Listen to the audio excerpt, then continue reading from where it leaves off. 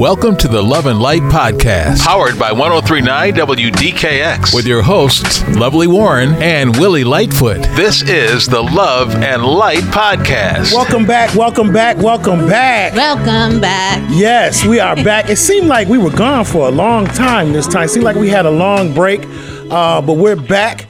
This is the Love and Light Podcast. I'm Willie Lightfoot. And I'm Lovely Warren. And this podcast is powered by 103.9 WDKX. Yes. So excited to be back. And once again, we want to thank all of our listeners for listening in. We're getting so much feedback out here in the community. People getting their house in order. Yeah, they're getting their house in order. And we're so glad about that, because that is exactly what we're trying to do, is get out that information to help people better their quality of life. But you know, we always get a plan. We go for a plan, and then you know, we talked about what we're going to talk about this particular episode 10 we're in.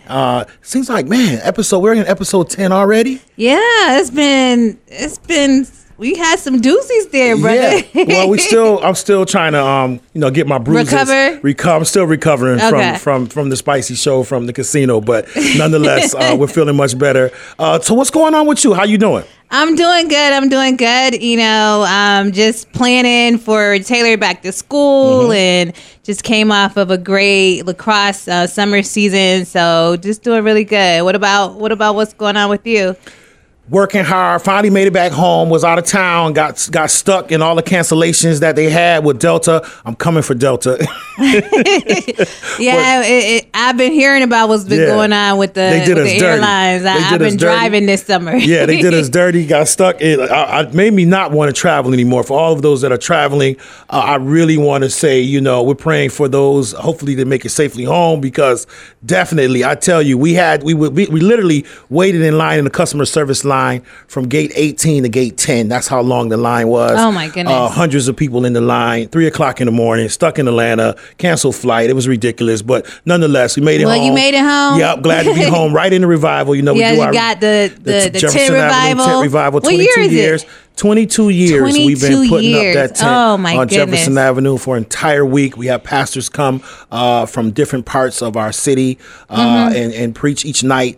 And tonight is the last night, of course. And so we're just... You're going to be bringing down the house tonight. We're going to be bringing the word of God tonight. Yeah, yes. The theme this year is a renewed mind. So we're just excited about bringing hope into our community through the word of God. We definitely need it. And that's why for this love lifting segment, we are talking about empowering and uplifting each other. Yes. I want to shed some love on P. Diddy, Tyler Perry, Meek Mill, the love segment. P. Fantasia and others. Yeah. That's my guy. I heard about it? Okay, you heard about it. I did. I heard what he's doing, and I want to just say, you know, big up, because he's very inspirational, I think. I think there's a lot of inspiration. Can you want to talk about it? Well, I'll tell you what he's doing. He's doing a program where it's he's strengthening the black dollar by creating an online market platform that allows consumers to purchase products exclusively made and sold by black entrepreneurs. Wow, that is phenomenal. Right. So you would go to this online platform like Amazon, right? Yes. And you'll be able to only purchase products from people of the black community. Black owned, black operated, black made, black sold. Yes. And then they're going to be presenting new, I think they got over 70 already, and they're going to be presenting and marketing new black businesses every month on that platform. So you imagine, if you have a product, you want to get on this site. You want to get on this site to be able to sell it. Absolutely. And then did you hear about Tyler Perry and Meek Mill, Fantasia? No, what's going on there? So there's a 93-year-old woman in South Carolina in Hilton Head named Josephine Wright, and the developers are trying to take her home. And her family has lived there since the Civil War. And Tyler Perry and others are stepping in to help her save her home and her family's home. It's just so sad, you know. You think about it, it's 2023 and we still having this same conversation over people trying to take land that doesn't belong to them. Wow, that's incredible. So, you know, we're saying big up and sending love to Tyler Perry, to P. Diddy, to Meek Mill, Fantasia. Just so you know, that P. Diddy, that online particular, it's called Empower Global. So if those who are looking for that online marketplace that he's doing, is called Empower Global. So check that out if you have a business. Big up to them. But you know, we were going to be talking about today. We're going to be talking about voter empathy. Apathy, yep, voter apathy. We were supposed to talk about that, but you know, brother, you know, you keep changing up the bread on us. Stuff is moving so much in the world today, y'all. I mean, things are happening all the time that we're moving with what's happening now. And you had some things that were on your heart. And so I went to court this week. For those that know, here in Rochester, New York, I practice. I'm a practicing attorney, and sometimes I practice in family court. And this week, I ended up going in, and it was the day after a number of our young people had gotten arrested for damaging a police car. They had been driving around. Which is happening all over the country. Yes, these young people are these Kia boys, and all of this. These stolen cars is happening all over the place. Yes, and they're young. Right. They're between the ages of like 9 and 15, right? And so a number of them got arrested. They're in a holding cell. It's family court now because of raise the age. So if you commit a crime under the age of 17, then you are brought up to family court and you're arraigned there and all that. And so we're sitting there, and you hear them talking, calling out for their mothers. Their parents were there, but then probably 15 minutes into waiting for their arraignment, you had about 15 other young boys, that young men and young ladies that came up there to support them, right? So that's they homies and they friends or whatever. They friends, they homies. They come to court. They come into court to support them. Wow. And be that support group for these young people. And I just thought, like, wow, this is a missed opportunity, right? Because when you look at the video, the video is online. You see that a lot of them are out there yelling, out there, participating, and And this is the video of the young man that's doing a damage. So they did the damage, to the and then car. They arrested them. He was 11. He was 11 years old, right? Right. They were bringing him back to actually arrest them. And so you see the video, and you see all these young people out there. And I thought about what, and I'm in court, and I'm looking at them supporting their friends, and I'm saying, like, this is a missed opportunity, right? That, like, while we have all of them here, we should be engaging them in a way that, hopefully would deter them. Hopefully would give them a sense that there's more to life than this life, right? Than going to prison, and whatever they're looking for. But having, it had to be about, between everybody that was there, you're talking about parents, the young people, it had to be about 20, 25 people there, right?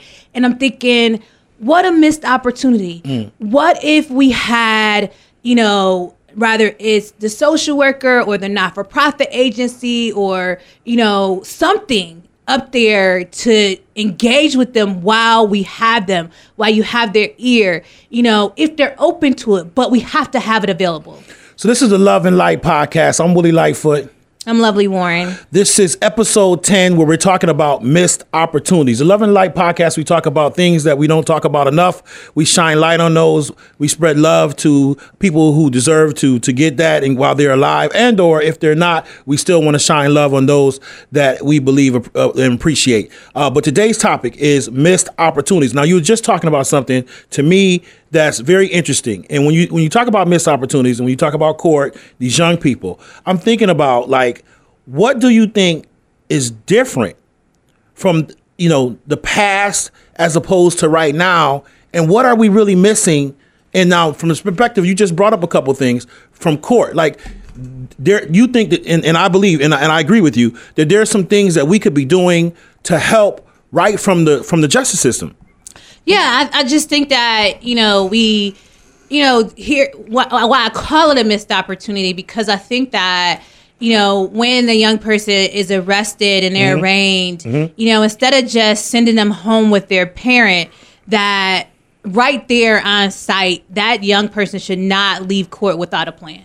Without, So hold on. Before we even, what are they doing? Because you're there. You're seeing this every day, or when you're in court, you're seeing these situations. And I know that there are parents out there that are really frustrated. You know what I'm saying? That are frustrated. I've been there with dads were there, and just So what are they doing now? I'm saying, what's happening with these young people now? So what happened, literally they go in, they're arraigned, before a judge. Right. And generally they get assigned a counsel. They get represented by an attorney, attorney for the child. And they're represented by them in court. Family court. In family court. And then they leave. They're released. That's it. And so basically that's it. To go back out into the same environment, same friends that are out there, not cheering them on, but supporting them, same family conditions, same everything. But I even thought that was profound, right? I even thought the fact that you had these young people show up for their friend that they knew had been arrested the night before, to see what was going to happen, that I thought that was even important, because I'm thinking like they're looking for something. Right? They're supporting and they're loving on their loved one. And even we may look at it like, oh, okay, well, this is, that's not love. That's not, you're supporting them and they're wrong. But it was, it was in a way amazing to see, but it was also for me a missed opportunity, because it's like, okay, well, what do we do now? Right? You have all these young men and women, young girls was there. And what if we had somewhere to take them into a room where they could have sat down, got snacks, and, had someone there to talk to them, a not-for-profit agency, somebody there to say, hey, guys, I know you're here to support your friend that was arrested yesterday, but why can I talk to you about what's going on? Why you guys out here doing this? Or, what are your thought process? How can we help you? What can we do to stop this type of thing from happening? Because, it's not just a Rochester thing. It's a national problem. Yes. And our young people are crying out for help. But I'm thinking like, this is a missed opportunity. And we have to, while we have them, and this is, they're there, engage them in a unique, in a different way than just telling them, okay, you're wrong. Well, I hear you and I agree, but I kind of want to look back at the root of the problem of why they're there in the first place. Like, to me, I want to think about, when we think about missed opportunities, there's missed opportunities for these young people. They're missing because they're making these decisions that are leading them to be in this type of situation of dealing with the criminal justice system, which we know is definitely against, especially people of color and young black boys specifically. But then there's missed opportunities for the court system to be able to help. And there's missed opportunities for the community. Like, my thing is, where are all of these agencies that I remember when I was growing up? There were so many agencies, and some of the national agencies, Boys and Girls Club, various ones that we have, the community-based organizations, various ones who work, even counselors and teachers and coaches for Little League basketball or baseball and Pop Warner football. These are some of the individuals that created opportunities for those of us young men who were coming up in predominantly poor communities, coming up in poverty and had so many gang situations. I grew up in the 90s, so the crack epidemic was bad, but we had alternatives that were evident within our community, and they seemed to. What happened to all of these programs? Well, some of them, I must say, some of them are still out there, right? So you still have Pop Warner football, you still have Little League baseball, you still have not-for-profit agencies. Montgomery Center, where I used to go, is not prevalent. I mean, you think about, I go into Montgomery Center now, and I'm like, how in the world did they have 1,000 kids in here? Because It used to be literally like 1,000 kids in there, right? I come from SWAN, the Southwest Area Neighborhood Association, who had hundreds and if not thousands of kids here locally, a non-for-profit organization as well that work with youth. I mean, it was like, what in the world? Like, how did all these kids fit here? And like, they had all year, it was something that was going on all summer. Rather, it was something that was going on. And I know that there are not-for-profit agencies that are out there. I just don't know if our young people are engaging with them. I know that there's rec centers and things like that. If they're really getting engaged with them, and if we're reaching the ones that we need to reach, right? Well, I would offer this for consideration. We've both been in city government. I'm still in city government. We've both been in city government. And one of the things, I used to talk about this all the time during the budget time. And I always asked to have a graph of the budget. And I wanted to see, because I really wanted people to see the visual, because oftentimes people say your budget is a representation of your priorities, right? Yeah. And often, and I'm sure that this is probably the same across the country, I'm sure, because we know public safety gets a lot of attention, gets a lot of dollars, and it should, gets a lot of police, fire, etc. But when it comes down to youth, recreation, programming for young people, that tends to be one of the smallest areas in most people's budget. But we're constantly saying, we need to do something for our youth. We need to help our youth. But we're not investing in them at the rate that we're investing in other stuff.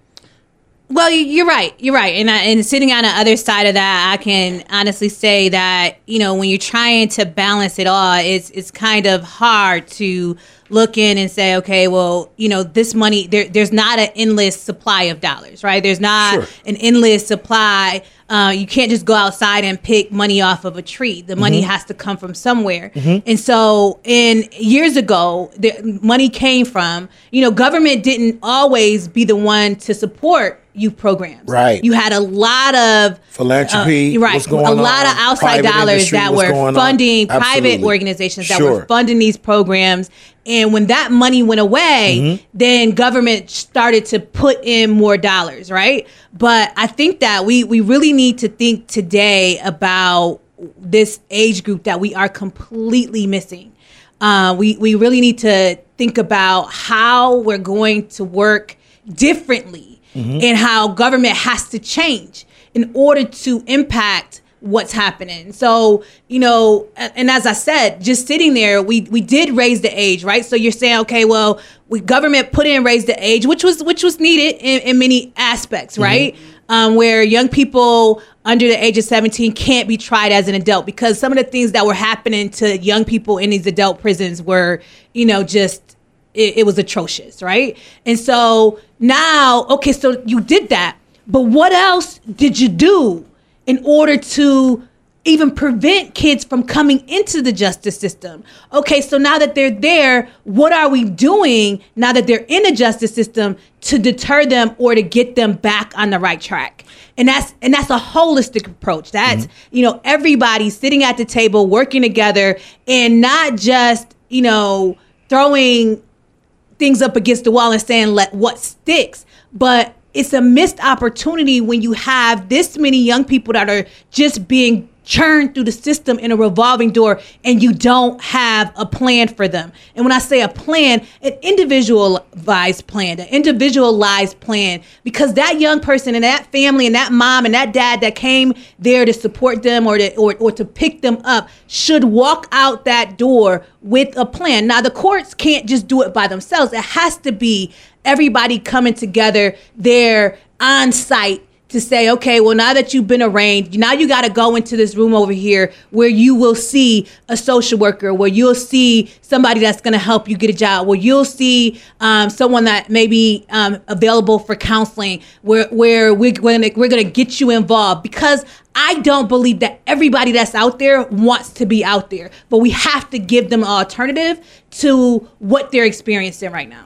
All right, we got to let her take a breath, y'all. She's real passionate about this. This is the Love and Light Podcast, powered by 103.9 WDKX. We're here on episode 10, where we're talking about missed opportunities with our young folks. We get real passionate about our children, about our babies, and we're seeing so many of them that are falling through the cracks, so many of them that are not, that are missing opportunities. And I'm going to tell you, just because we want to talk about, like, where do we go from here? What are the solutions? And because, we all know what the problems are. Yeah. And we exhaust the problems. And to me, we spend more time exhausting the problems and lifting up the problems instead of really talking about the solutions and taking accountability and ownership for what we're not doing or what we can do better. And I would say that, oftentimes when I look at these youth and when I look at what we're not doing and what government is also a blessing and a curse, because we know that some of the laws that are put in place, that may have had good intentions,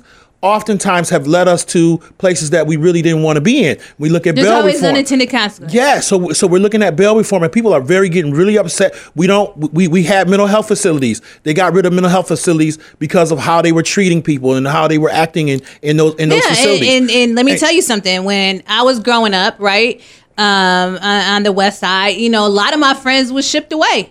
They were shipped to group homes downstate, right? Job Corps was big. They were told when they realized that they were technically what they called a juvenile delinquent, they said, you know what, we're going to get you out of here. And a lot of them are alive today. Which I agree and a lot of them are doing well today, gone to college. And if you hear some of the stories and all of that, today are doing phenomenal work. That changed their life. And we don't do that anymore because you got to take them. Sometimes they have to be removed from their environment. And I'm not saying I worked in a group home when I was in college. And you have issues and all that. It's not, they threw out everything, you change one thing and everything else has to go. Everything about the program wasn't terrible. Right. And so I can just say for my friends that I know went were considered juvenile delinquents and had to go upstate or go downstate for a little while. When they came back, they were changed. They were dedicated to being a part of the community, dedicated to going to school and finishing school. And many of them are doing very, very well today because the state had that and government had that program for them. So for me, I was a product of that as well, too. I was a troubled young man going and surrounded around an environment where I could have went either way. At 15 years old, 16 years old, for me, it was the military. It was a time when the military was very prevalent in the schools. They had a very big presence in our schools, in the community. Like when we used to go downtown, the Four Corners, you would have the Army, the Air Force, the Marines, all of the branches would be outside greeting people, talking to parents. They used to come, they were invited into the schools. And because, the fact of the matter is college should be an opportunity and available for everybody, and they should have the opportunity to go to college, but everybody's not college material. I wasn't college material at that age. I wasn't mature enough to go to college. But skilled trades, the military, civil service, and I'm a product of all of those. I'm a barber. I went to the military. I was a fireman. So I went all those other avenues with the exception of college and went to college later. But for me, the military was something that, because I had to get out of the environment that I was in. If I did not get out of that environment, I would have probably been a statistic. Some of these young people in these inner cities have never even been to the beach, have never even been outside of their community. The programs used to take people to D.C., used to take people to other parts and other parts of the country so that they could see other environments that were outside of where they live. And we don't see that happening anymore as much as it used to. Not on the scale level that, where you're impacting the masses, right? And so I was just talking to Wanda Ridgway, who's a part of Rise Up Rochester, part of the Gun Violence Coalition. And they just took some young people to Darien Lake, right? So took a group of young men that they've been working with at Darien Lake. They had never been outside of the city of Rochester before, right? That's sad, right? They had such a great time. But, what you're talking about is exposure and seizing those opportunities when you have them. When you have, when you look at the military and, them recruiting you and talking to you and saying like, okay, there's a different way. There's another way. They gave me a plan. Like what you're talking about when the military gave me a plan in high school. They gave me a plan that followed me through my junior high.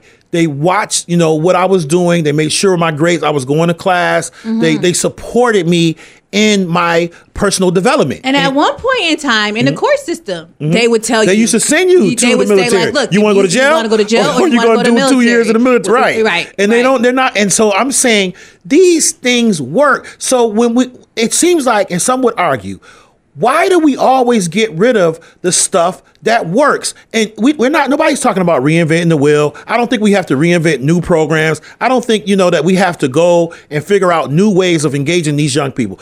I think that the government, the same people who did programs and supported through the money and the finances that did these things that helped, stop doing those things. They literally stopped doing these things or supporting these agencies, because I know that a lot of these agencies are probably underfunded, the ones who are still doing that. And the accountability systems, I think, around a lot of this stuff. The survival of the program became more important than the mission. Right. That part. Right. That program part. rich, results poor. The survival of the program became more important than the mission. And now you have a situation where, literally, bursting at our seams here, and our young people are crying out and looking for it. And let me just say, because we do have great programs that that are out here. Exist. That's right. Khadijah Yan has a program this summer. Young lady here doing some great work. Local young lady doing great work in Rochester, and I'm sure across the country and many other cities, there's a lot of different programs that are targeted at our youth. But it just seems like we're missing a big segment. We're missing this segment, and we have to find out a way to get to them. And the way that has worked in the past is what we outlined, some of what we outlined today. A plan of, okay, you go into the military or you go into jail. Which one you want? Many people chose, I'm going to the military, That's right? Yeah. And so you had that. You also, I know when Job Corps, you had those programs that took, Scared Straight. You had programs that actually literally dealt with individual youth, and like you said, gave them a plan, but gave them an alternative. But also, it took them out of their particular. One thing we always tell people in faith, like in the church, like once you come into church, you change your life and you've dedicated your life to serving God, and you said you got to change people, places, and things. So one thing you said that was very profound, you said, well, these young people come in the court system, they go to the family court, they go through the process, they come out and they get sent back to the same people, the same places, the same things. So that's just a recipe for disaster. And as some people say, if you keep doing the same things, that's the definition of insanity. So, we're doing insane things because we're repetitively doing the wrong things and not providing positive alternatives to combat the poor decisions that these young people are making many of them based on their environment. And so where do we go from here? We have to begin to start doing some things different. And I just want to, put that out there. We got to do some stuff different. We can't continue to do the same things and expect different results. This is the Love and Light podcast, powered by 103.9 WDKX. Episode number 10, where we're talking about missed opportunities. And now we want to talk about where do we go from here? I think that we have to get back to doing things that work, right? We talked about many programs that used to work, right? And so figuring out how do you re-engage with the military to figure out rather that Civil can be an service, option. Civil service. Rather you can get these young people in, skilled trades programs and things like that. Absolutely. I know MAP and CTC had a great program. Local program here doing some great construction work. And doing construction and all that with our young kids, our young folks this summer. But we're missing a large segment of them. And I think that what we have to do is when we have them, we need to have them walking on day one of arraignment, not after you have come back to court 3 or 4 times, right? But on day one day one that they're arraigned, that they're on a plan. Who does recovery that? Plan. Who institutes that or puts something like that in place? So when I know I did it around gun court when we had a gun part in gun court when we had a whole lot of gun violence, and we still have some gun violence, but this back in 2015, you bring everybody together, right? As the mayor, the DA's office, the court system. Judge Moran was appointed as the judge where certain cases, he was the one that saw it, right? Yep. And so you had one judge that really looked at it and said, okay, this is how we're going to deal with this. This is these types of cases and things like that. I think in this particular instance, we probably need to go and do something like that again, right? Okay. Where you bring like a youth court, where you work with juvenile. Well, you have family court, juvenile court, but what I'm saying is that you need the head of the court system to be on board. You need all your elected officials on board. You need, your social service agencies on board to basically put together the plan of action, services. Right? Yes. And so, and then you need somebody to say, okay, well, we're going to hold these people, or our young people, accountable in a different way than we've done before. And, this is how mental health court was born. This is how drug court was born. It is, and they have a dedicated judge that hears all those cases, and they get to know the person, right? So I know when you coming in and you didn't do what you were supposed to do, you BSing me, but you're on a plan. You're committed. You have to commit to this plan, or else you're going to jail, or there's some other alternative here. Now, that's the piece, too, where I think that has to be a part of it as well, because we hear the governor, we hear different ones advocating for more juvenile facilities. So I think that also has to be part of it, because not everybody's going to follow. We know it's not going to follow the plan. We know, but I don't think they need to go to adult jail or prison. Like, we need facilities. We had back in the day was like, we had group homes. Yeah, right? we need more of those types of group homes. We had group homes where young people were sent. They weren't sent to a facility where you being chained in and locked up. Right. No, you were sent to a group home in a community, not your community, with other young people. Yep. And you were told to, taught to function and to learn and develop in a different way outside of those elements that you were geared up for. And we understand, and we're not like, we don't realize that there were bad group homes, just like there are bad nursing homes. Absolutely. And just like there are bad jails, and there's bad, as long as you have people involved, you could have an element where you can have people that are doing things outside of their training and their job and their description and all that kind of stuff. So we recognize that, but it's not a reason to throw the baby out with the bathwater, though. And I think that's what ended up happening in a lot of these cases with the mental health facilities, with the job corps facilities, with the facilities for the group homes, that there were some bad apples,